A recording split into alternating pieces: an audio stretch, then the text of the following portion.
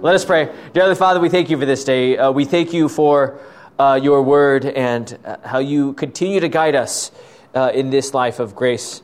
Lord, bless us by your holy blood and always give to us the comfort knowing full well that you are the true high priest, the one who has cleansed us from all of our sins. We pray all this in Jesus' name. Amen. Amen. So chapter 5 we see right here in the book of Hebrews, as we quickly reviewed it last week, as the high priest of old in the Old Testament, the Levitical line from Aaron, we very well know that they had many workings to do, yet the Hebrew author would do what? He would compare the Old Testament high priest to Jesus as the true high priest, and to see that distinction between one who had to sacrifice not only for the sins of the people, but for themselves, right? And Jesus who, does what? Sacrifice for the sins of the people and not for himself, because he is God. He is holy, without sin, and he is the only one true perfect sacrifice, right? So we see that distinction, and now we see another one with Melchizedek. Melchizedek, does anyone know who that? We should name our kid Melchizedek. That'd be great. No, we should. Right. That's not one of your better ideas.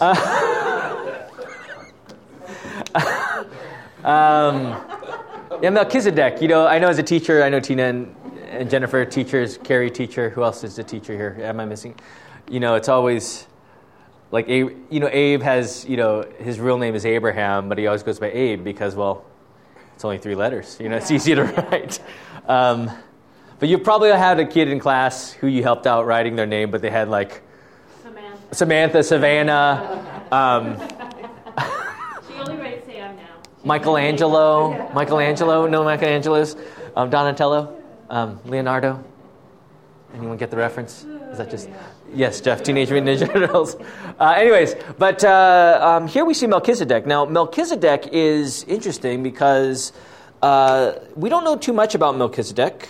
We know in Genesis 14 he provides after the defeat there he provides bread, I think food for Abraham, but we also know that Melchizedek definitely here in Hebrews chapter 5 and Hebrews chapter 7, namely Hebrews 7, that the Bible doesn't tell us anything about his ancestry, that he predates, so he is before the Levitical line.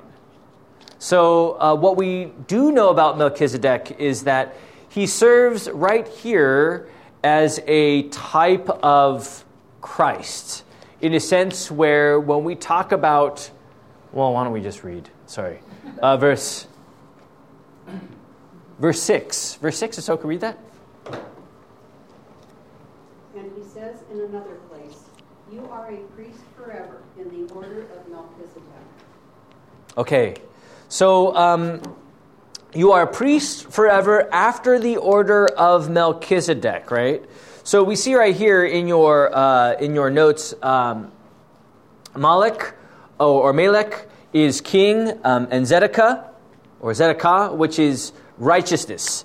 So when we talk about Melchizedek, that means the king of righteousness.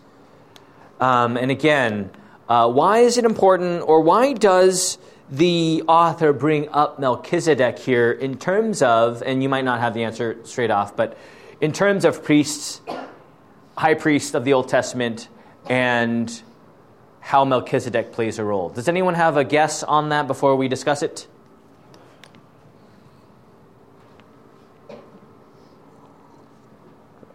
Say the question again. Oh, that's tough.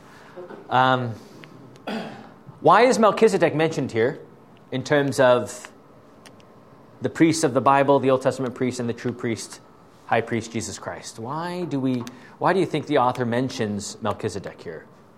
He's kind of otherworldly. He's mysterious and before, like no beginning and no end. Good, Chris. I mean, good, Chris. Not part of our earthly order of things. Yeah, so when we when we look at Genesis 14 as a reference here, this is the first place that Melchizedek is. I think it's Genesis 14, Psalm 110, and Hebrews 5, Hebrews 7. We don't really know too much about Melchizedek, but he came definitely before, known as a priest for Salem or Jerusalem, that he was there giving food to Abram. And here we see in Genesis 14, I know if you want to turn to that as I talk, you can. Abram gave him a tenth of everything. Now, when we talk about the true high priest, Jesus Christ, we talk about giving. We talked about that in the sermon a little bit this morning about vocation and the life of giving. This is just another nugget here for us as a church is when we talk about giving to the Lord, and Melchizedek being given a tithe from Abram, a tenth, what is so significant about that? This is just a side topic for you guys, but what is so significant about how we ought to give to the Lord? Any thoughts on that? Joy. Out of joy. Very good. I mean, when we look at Abram, he gave out of this natural joy. Now, how do we describe that to someone when it comes to giving? I guess, yes, Marjorie? Well, when you tithe, you're giving back to God, and for me, it's out of thanksgiving for everything He's given to me. And He's blessed me with so much, why on earth wouldn't I want to give Him something? Kind of like going back to Cain and Abel, whether you give of the first fruits or whether you give of whatever is remaining. Mm-hmm. And I found it interesting that the way that this was referred to was that Melchizedek brought bread and wine to Abram, and bread and wine reminded me of the communion. And so it's like it's a foretelling. Maybe I'm going out on a limb, but yes, bread and wine as in communion, and then giving back, and that then Abram gives back to him. Yeah, so, and that's a good point. I think a very valid, good point. And in that, when we talk about giving,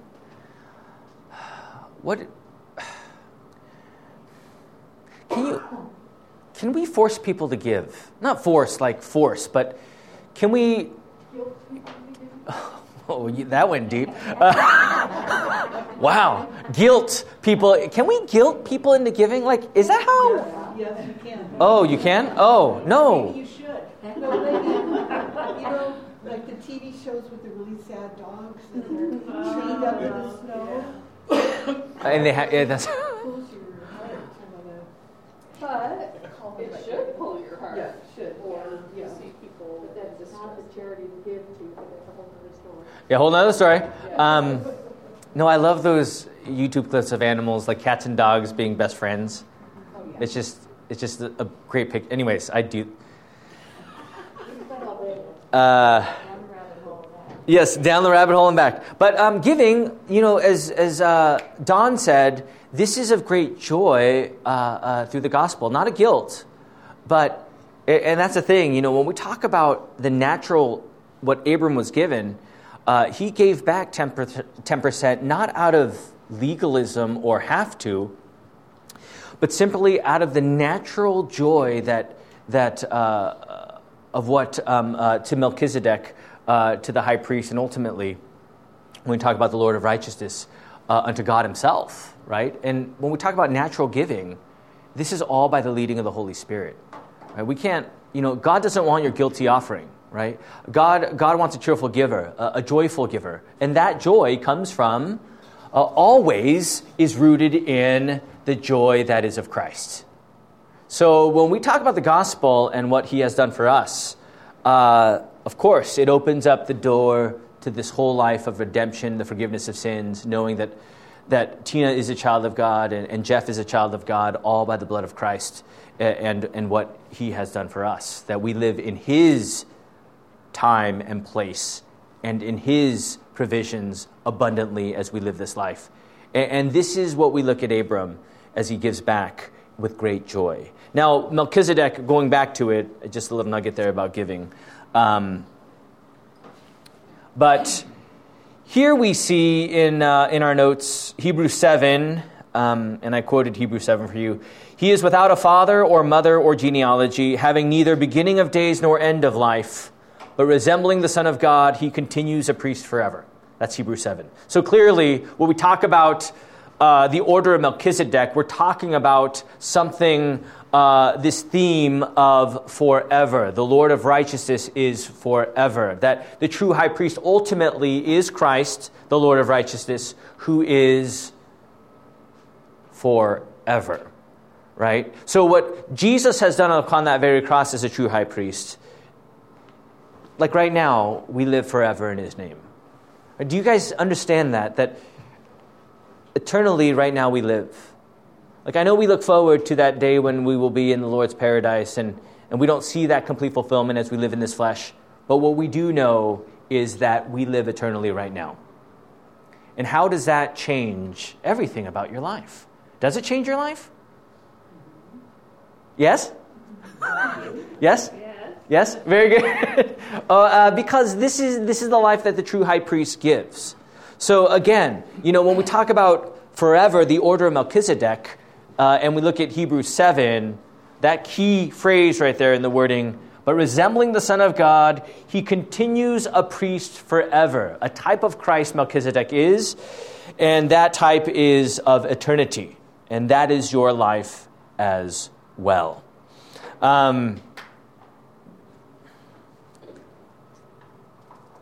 Yeah, that's... when I think eternity, and I think of the joy of the gospel, how does, and this is such a broad question, but how does that shape everything about who we are? Eternal life, assurance, how does that shape who we are? In everyday doings, how does that shape? Gives you peace. You feel peace. Peace? Good.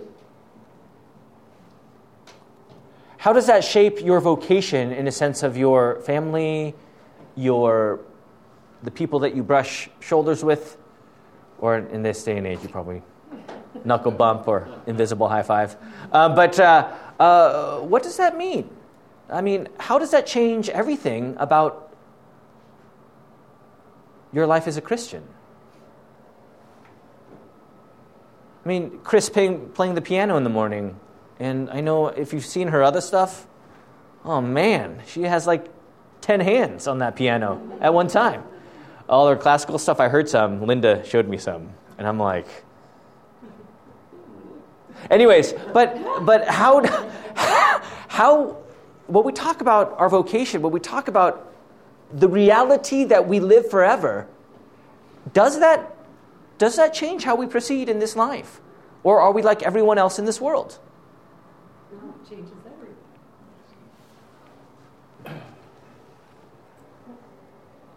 For me, it's the most important thing in my life. And it's the most important thing of anyone's life. And when you're with people and you get to know them and you keep your ears pricked for opportunity to share. And I don't know, that's what kind of makes a difference. Like even one-on-one when you're teaching piano or whatever you're doing, or with your neighbors, or anybody and what they do, or with your kids especially. When you're raising your family.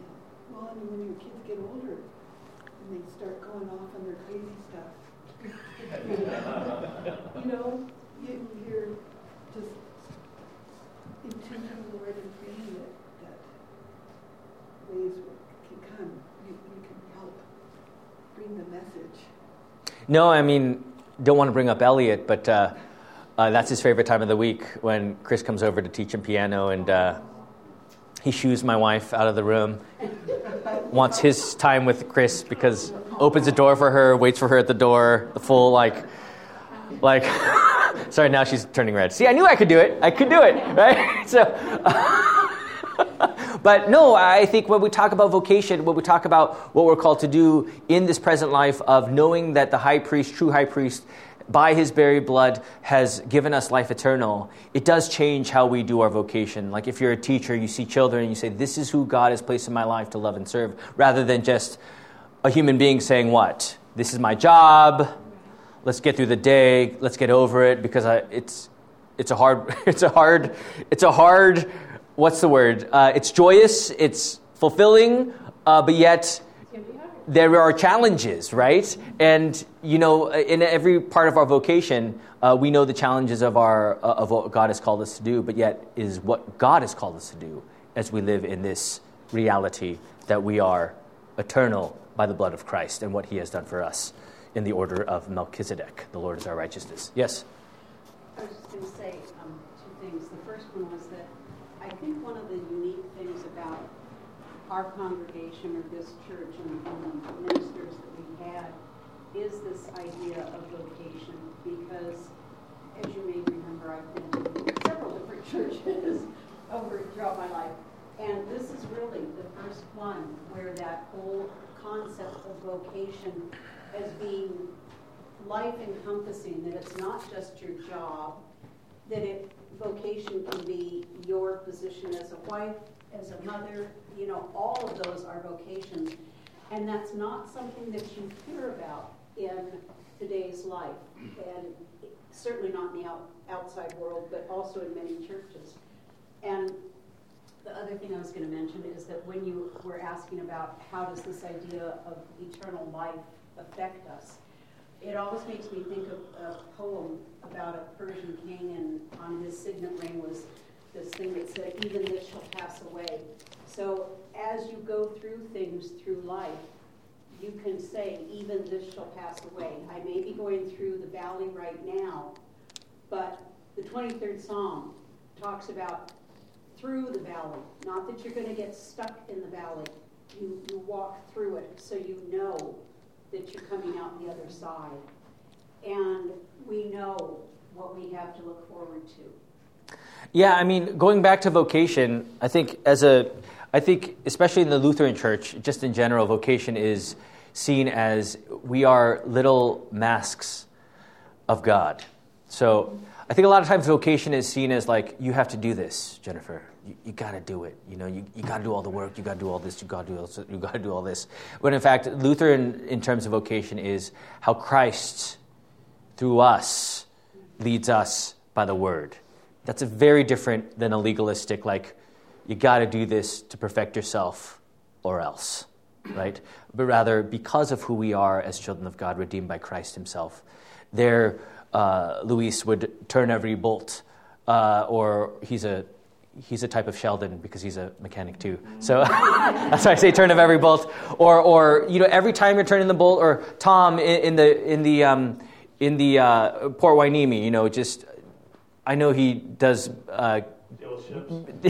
metal work, or he deals with big things. He is doing that by the hand of God, right? And he knows that. Right? Now, do we have those moments where we're like, oh man, I got to get up this morning. I'm tired. Is it only Monday? Right? Right? But there we go back to who we are and say, this is the day that the Lord has made. I will rejoice and be glad in it. Significantly, my Monday is my day off. So I tell my kids, like, yes, it's Monday. And the kids are like, well, whatever. Anyways. But it's not like, as parents, on Monday we're still catching up to what we didn't do, so we're not just sitting there. Anyways, but I always tell my kids that.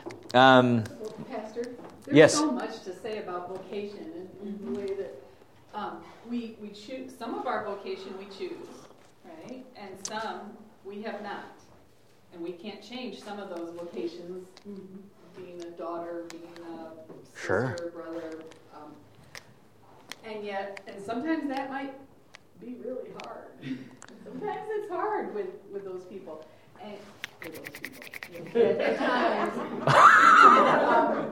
What do I want to Jeff, say? edit, Jeff. We right? know as Christians that God has this This is our vocation. For a reason. Right, for a reason. And so through Christ, we do things with love, or we move forward and we pray for guidance. And so it changes every aspect of your life, not just your job vocation, but your life, all those different parts of vocation. Whether it's a challenging student at school or a challenging situation at school, we ask God for guidance and for love to help us get through this and to do what His will is. I don't know, there's something. Yeah, and So when society kind of denigrates some vocation, or you're only a whatever. Only a housewife. Yeah. Only mother. And I have had tradespeople in my house doing a fabulous job, and I thank them for it. And I'm like, I have apples at certain times of the year coming out my ears almost. And they're like, why are you being so nice to us? Well, why wouldn't I be? But obviously they have run into people they have worked for that because they are a tradesperson, not a white-collar worker, they are valued less. Well, you have them in your house to do a job you can't do. Why wouldn't you value them? So, right. Yeah, so I think, and that's a key, I think, when we talk about vocation, it's not faith plus works equals salvation, right? If it was faith plus works equals salvation, then our vocation would be seen in a different way of a have to, right? That this is just bearing fruit in a sense of how God is leading us. I know we're getting on a tangent here, but I think, again, teaching our children, as I said in the sermon this morning, I know I had the kids go out yesterday and we went to the store to help out. But I had them do it because I want them to remember, this is what, when we talk about what we have, they get allowance, so it's for these great opportunities to give. But it's to show them that, that this life is all about what God has given to us. And it takes teaching, of course. It's I think when we hear the gospel time and time again, it does shape us. I think even for college kids like Keegan, as he's in the Word, to see him see his career in a different way than just how much money can I make, or what kind of house do I have? Just not centered on the material, but rather how will God use me in my talents? Because not everyone can be teachers. That's a talent. Jeff. We can't do what Jeff does with his computer app stuff. I mean, he tells me how to download something on the computer. I'm like, oh, please don't tell me to download anything because I don't know how to do it. But he thinks it's so easy because that's how he's systemed. And teachers are like, oh yeah, it's easy. Just teach the kids. No big deal. And us, we're like, how do we do that? And again, we're all made in so many different ways. God leads us again in this eternal existence of the forgiveness of sins and life eternal in His household by His grace. And there we proceed in assurance. And that's what we learn here as we get back to this in the order of Melchizedek, that we have that assurance knowing full well that right now we are children of God. We're not trying to get there. We're there. And out of great joy, of course, we see every opportunity to love and serve, right? And all the opportunities we have. What a great opportunity to be of joy. It reminds us of our own joy, of what God has given, but how we use that gracious, bountiful blessing for those that are in need. And what a great, just a reminder of how God works through everything. But anyways, verse 7, and someone could read that real quick. Verse 7.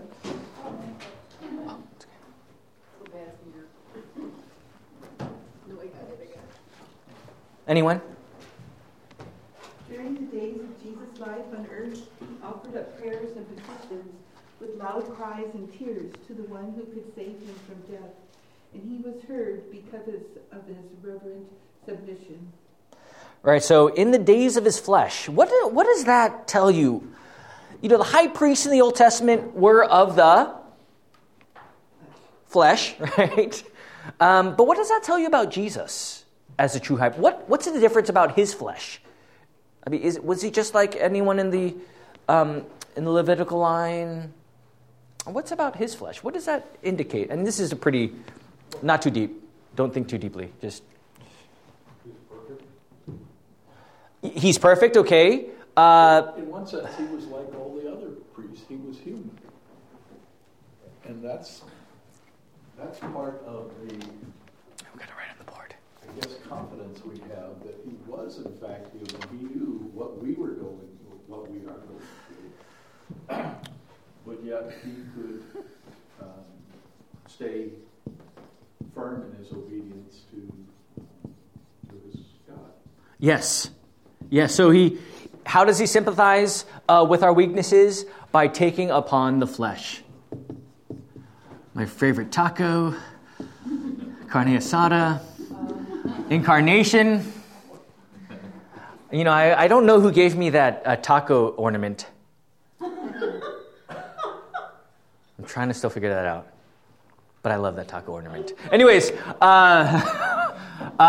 literally the enfleshment, carne, flesh, right?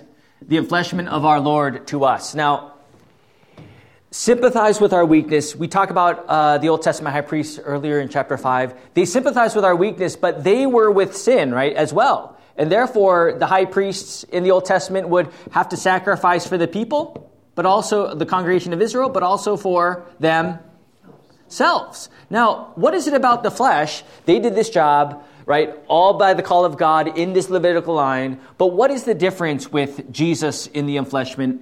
He did sympathize, sinless. But what is that sympathy, really? When we talk about the flesh, coming into the flesh as God to man, what is that ultimate source of sympathy? Like, Sounds like. I haven't done this one before, so I can't. Anyways, I can't do the sounds like on. But it's because it's mercy, but I can't go. But it's mercy. Now, when we talk about God's mercy, now think about the incarnation, God enfleshing to us. You know, in this season of Advent, the Word made flesh. How much does God sympathize for you? That he would send his son to this world, not just to be of the flesh, but to die. I mean, just dwell upon that forever, and that won't even be enough to dwell upon the depth of God's mercy for our sins. I can sympathize for Jeff. I mean, hypothetically. I mean, I'm not talking about any certain issue here. But I can sympathize for Jeff, but can I sympathize for him like Christ did for him? No, because what's Christ's greatest answer in his sympathy is to go to the cross. As the true high priest in the flesh. Again, another thing about the flesh is what? The Passover lamb was what? In the Old Testament, an animal. Flesh. Sacrifice. Flesh, all atoning, is Christ. From the, behold the Passover lamb who takes away, behold the lamb who takes away the sin of the world, as St. John the Baptist would say in John 1:29. We also know that Jesus is that all-atoning sacrifice as he took upon the flesh. The greatest sympathy he has for you is to shed his life for you because we can't do this ourselves. As the sinless one. So when we talk about sympathy, even in his sinlessness, what does that entail about the Lord's sympathy for you? All his life, what was it for? Living sinless for you all his life was for us, right? Yeah. So when we talk about in the flesh as true high priest, very big difference from the Old Testament high priests in a sense where they were...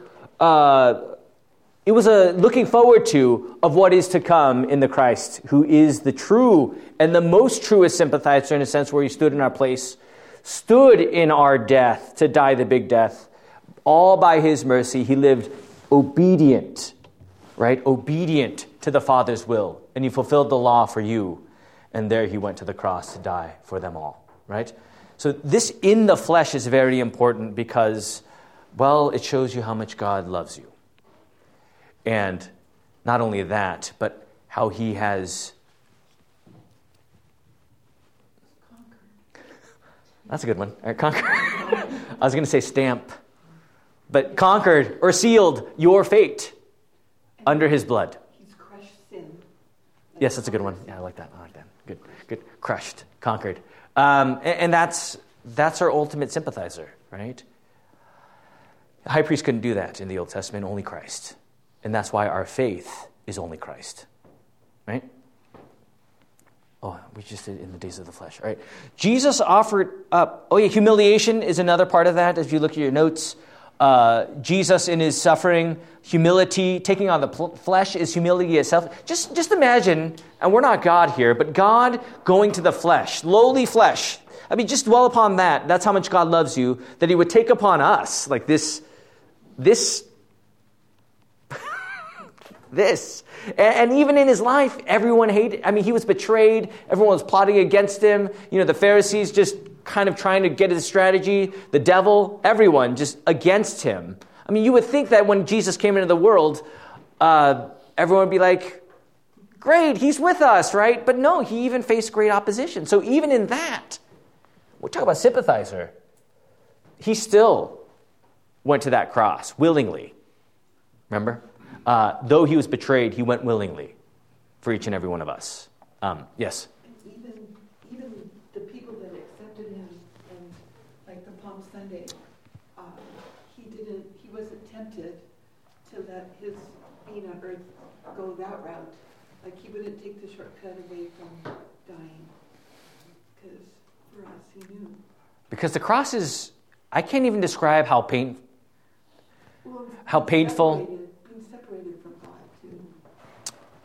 Eli, right? La sabachthani, that's right. So when we talk about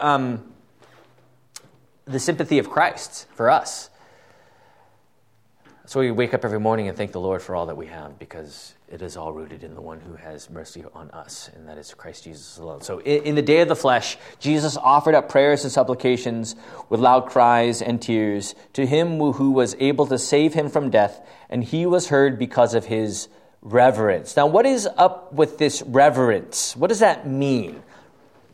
Like, we are reverent to God, right? We revere him, his name. But what about his reverence? How is that different than, let's say, the high priest's reverence? Is there a difference? Well, the NIV says reverent submission. Okay, good.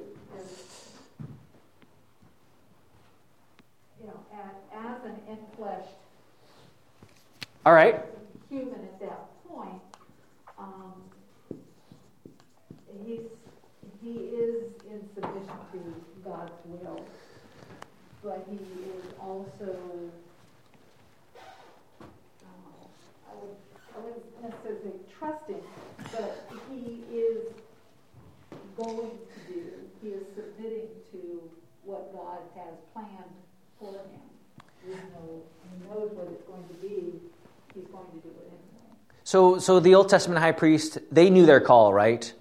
But yet, were they perfect people? No. Did they submit to the will of God perfectly? No. Because they were born into sin. Oh, we're doing this fill in the blank thing. It's great.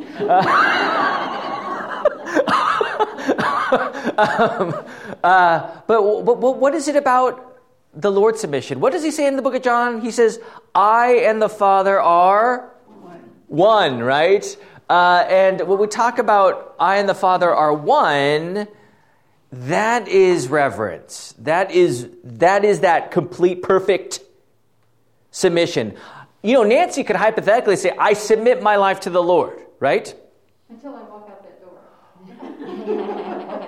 All right, that's a fill in the blank too. That's right. That's right. So I can say something Sure. and then step into my everyday life And see ourselves. fail immediately. Exactly. I definitely know what that means, right?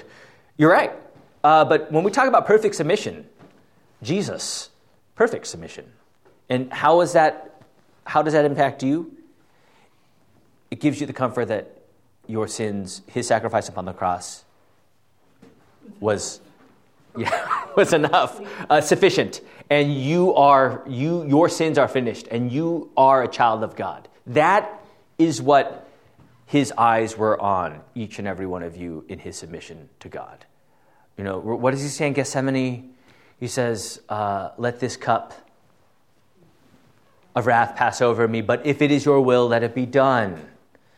And that's submission, and it was done. He says, come, let us rise, let us go. The hour is at hand. Jesus said it. It wasn't like, oh, you caught me. No, he says, it's time to go. It's time to go to the cross. And again, this is a picture of God's love for each and every one of you. From that time of Gethsemane, in this present moment, we definitely have that great assurance that this is who our true high priest is. And it has been done. And we are children of God right now, all by the blessed redemption for us. So remember that. Reverence, right? Jesus. Everything's Jesus. Everything. Todos. Todas. I got to get the article right. Todas las cosas, right? Everything is Christ. Verse 8. If anyone could read that for me. Verse 8. Although he was a son, he learned obedience for what he suffered. Okay, one more. Because it's actually two more. And once was made perfect, he became the source of eternal salvation for all who obey him, and was designated by God to be the high priest in the order of Melchizedek. Okay, so although he was a son, he learned obedience through what he suffered. Now, when we talk about obedience, I think I talked about it here. Yes. What is active obedience versus passive obedience? What do you think the difference is with active obedience and passive? So active is like doing, right? It's like being proactive, doing and fulfilling the law. Passive is literally taking upon passive. What does passive mean? Literally a receiver, right? You're passively receiving. So Jesus is receiving, or he is passively being given our sins to bear upon that very cross. So we're talking about obedience. Our Lord, he was actively obedient. He did not sin. We see it in the 40 days and 40 nights, right? By the word of God, he crushed. He gave a sneak preview of what was to come on the cross. He said, nope, devil, you're not going to have your day. The word of God, I am the word of God, right? As Jesus Christ is. And in that, he would passively on that very cross take upon the weight of our sin and die for them all. And this is the obedience that Jesus, well, it was all for you. And again, when we talk about obedience, just as we walk out the door, that's another Nancy-ism, walk out the door. All right. Did I just coin a Nancy-ism? Anyways, but when we walk out the door, I can try to my best, and this is what we strive to do, right? To love God, love our neighbor, right? But yet, can we be perfectly obedient like Christ? No, right? Do we still have sin? We still deal with it daily, momently, every secondly, right? And there we see the obedience of Christ as he did all that for me. Like right now, my life is shaped by all of his work. And every day I wake up, I know that God is with me. That I'm not alone, separated from God, wondering if I'm there. But you are redeemed by the blood of Christ. This is the gospel for you. What a great comfort that is daily. And how that translates, again, as we talked about vocation earlier, to how we proceed in the joy of Christ. Now, is it easy at times? Trust me, no, it isn't. There are moments where we're struggling and overwhelmed and tired and weary. Of course, there we repent, there we confess, there we rejoice in the resting of Christ and what he has given to us, and there we proceed in the gospel. And daily we go back to it, out the door, go back to Christ, the true door. I am the door. Good connection there. So, anyways, we one last comment before we close. Yeah. There was a question. Maybe you want to address it next week. I'm just a little confused because when it says he learned obedience from what he suffered, he was Christ. He was God. So in a way, bothers me because he already knew what he was going to suffer. This almost sounds like this should be addressed to us, that we learn obedience through what he suffered. And I just wonder why it was in the original Greek. Sorry. So suffering, when we talk about Jesus, what does it? Anyone have an answer for that in 2 minutes before we close? For Marjorie? This suffering goes back to the 40 days in the desert with the temptations. I'm not sure it has to do with the cross itself. It's the word learned that I was kind of stumbling over. Well, he learned or experienced. He experienced it as a human flesh. So he experienced it. He learned it as we feel it, or as we suffer it, or as we experience it. Yeah. So when we talk about the suffering of Christ, it wasn't like it was. Yeah, it wasn't like going on a ride at Six Flags, Jeff, right? Like, I can't do that anymore. I get dizzy. But it was like, no. I mean, we saw the agony of what was to come. I mean, even before the cross at Gethsemane, he was. I mean, this was like, what's the word? This wasn't easy in a sense of Jesus saying, "Okay, let's go." You know, there is that agony of sweating droplets like blood. And knowing what was to come. So on that very cross, I guess it definitely does magnify the pain and suffering that he went through in those moments of the cross, to know that even then he was still obedient is, I think, the key there, Marjorie. I think Carrie, about experience, is very kind of a good way to see it as well. But anyways, we'll talk about that more next time. We ended on that. So 9 and following next time, which will be in 2 weeks. 2 weeks. Let us pray. Dear Father, we thank you for this day. We thank you for your word. Lord, as a true high priest, you sympathize with us with our entire life as you stood in our place and died the death for us. Lord, we thank you, O Lord, for being our true high priest, for cleansing us and granting us as the Lord of righteousness, the righteousness for ourselves. We thank you, O Lord. We pray all this in Jesus' name. Amen. Amen.